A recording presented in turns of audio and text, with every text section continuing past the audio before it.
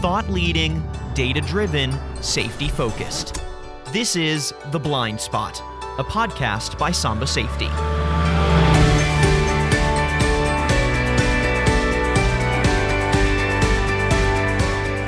Welcome to The Blind Spot, a podcast by SambaSafety. I'm your host today, Tyler Kern.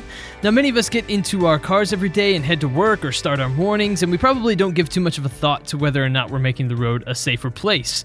But driverknowledge.com tells us there are 6 million auto accidents per year in the United States alone, so this is clearly a big issue that deserves our attention. And joining me today to talk about that is Eric Waldinger. He's the Chief Marketing Officer at SambaSafety. Eric, thank you so much for joining me.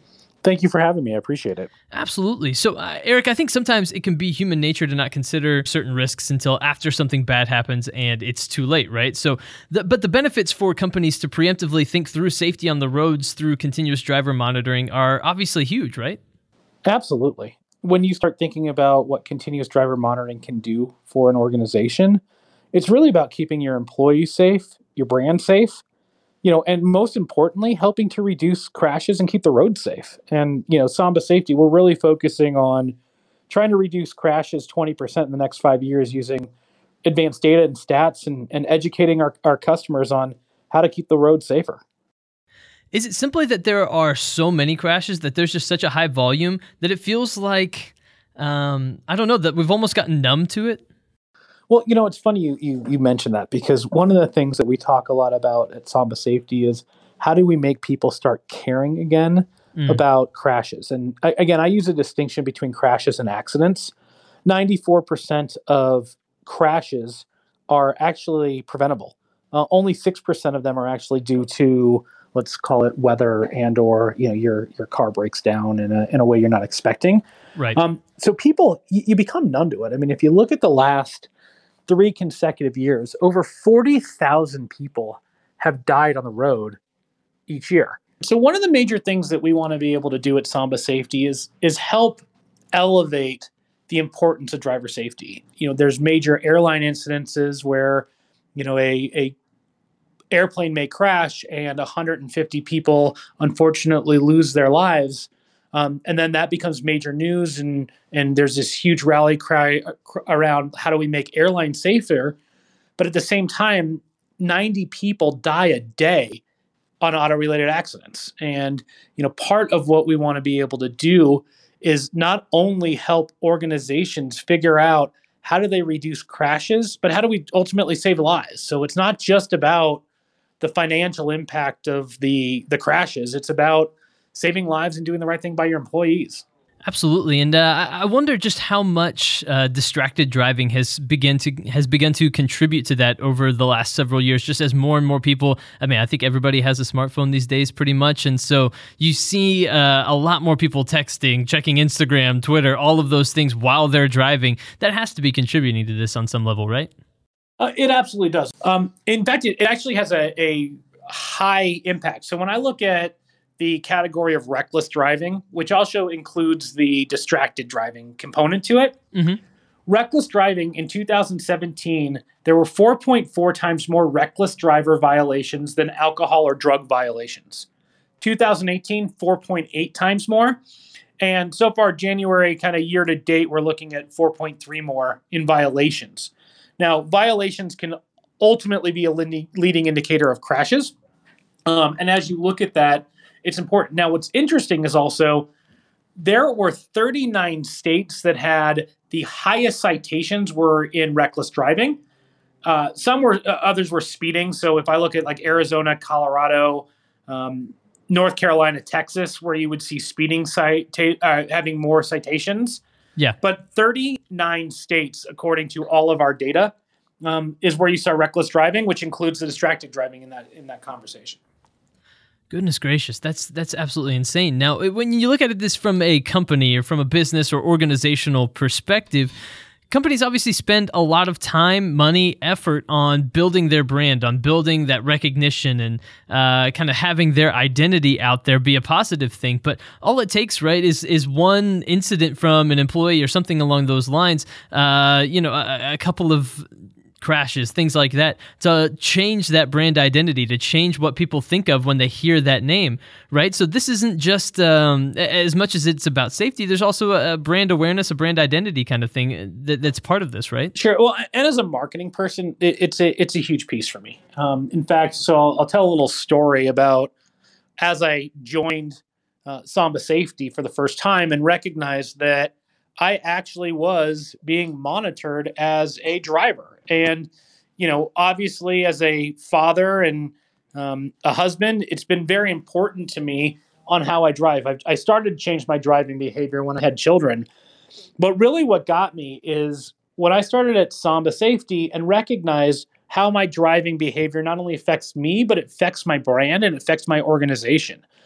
So my driving habits have changed dramatically since I've joined here. I now know I will not touch my phone. I will not touch text messaging while I'm driving because I actually recognize the importance it is to keep both hands on the steering wheel and pay attention, while I'm driving. Now, when I put that to my brand, the last thing I want is the chief marketing officer at SambaSafety to get pulled over for distracted driving when our job is to evangelize that we want to keep the road safer. But there are so many examples of good brands who have had drivers on the road who should not be there, whether their license was suspended, whether that was for an administrative violation, whether it was because they were speeding.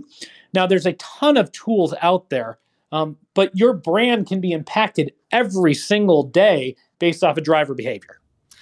Absolutely. So let's say there's a brand, there's a company, there's an organization that's interested and they want to know a little bit more about how they can help the roads become a safer place, what they can do, what their part in that can be. Where should they start? What's the first thing that a company can do to really begin to start that process? Well, I think first is identifying your drivers within your population. So there's a couple different segments within your organization. There's the federally regulated trucking.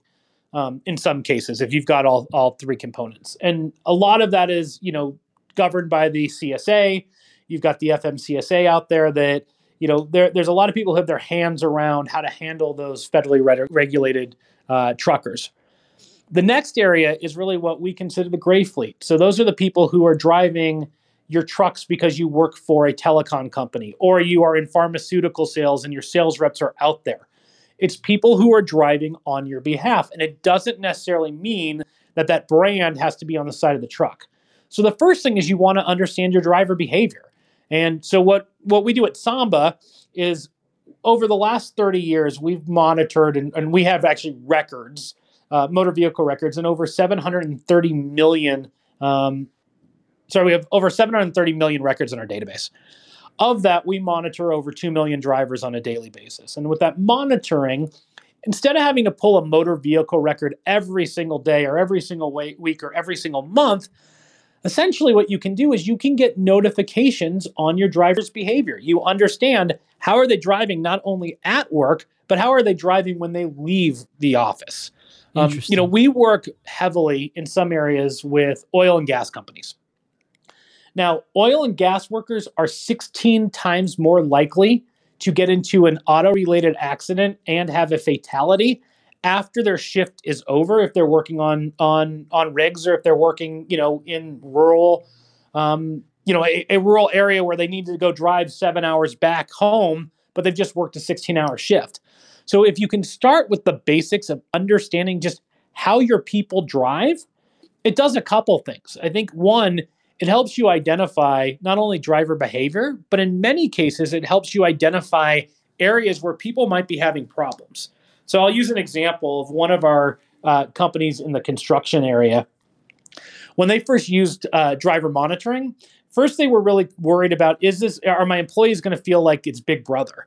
And what they recognized is some of their worst drivers, when you first pulled the monitoring, are now their best. And because what they used this was a retention tool and a coaching tool. So instead of asking, why didn't you use your left turn signal? Or why do you have 2 more speeding tickets this month than you've ever had before? They start off with, hey, we've noticed some irregularities on your driving record. Is there anything going on that we can help you with? Whether it's something at home or whether it is something, at work. Before we talk about that piece, what's going on? And what they found is actually their worst violator is now their best driver and their biggest evangelist. Because it turned out, unfortunately, his wife was going through a cancer treatment. And so he wasn't sleeping. And no one in the organization knew about it because this gentleman was a proud man and didn't want to talk about it at work.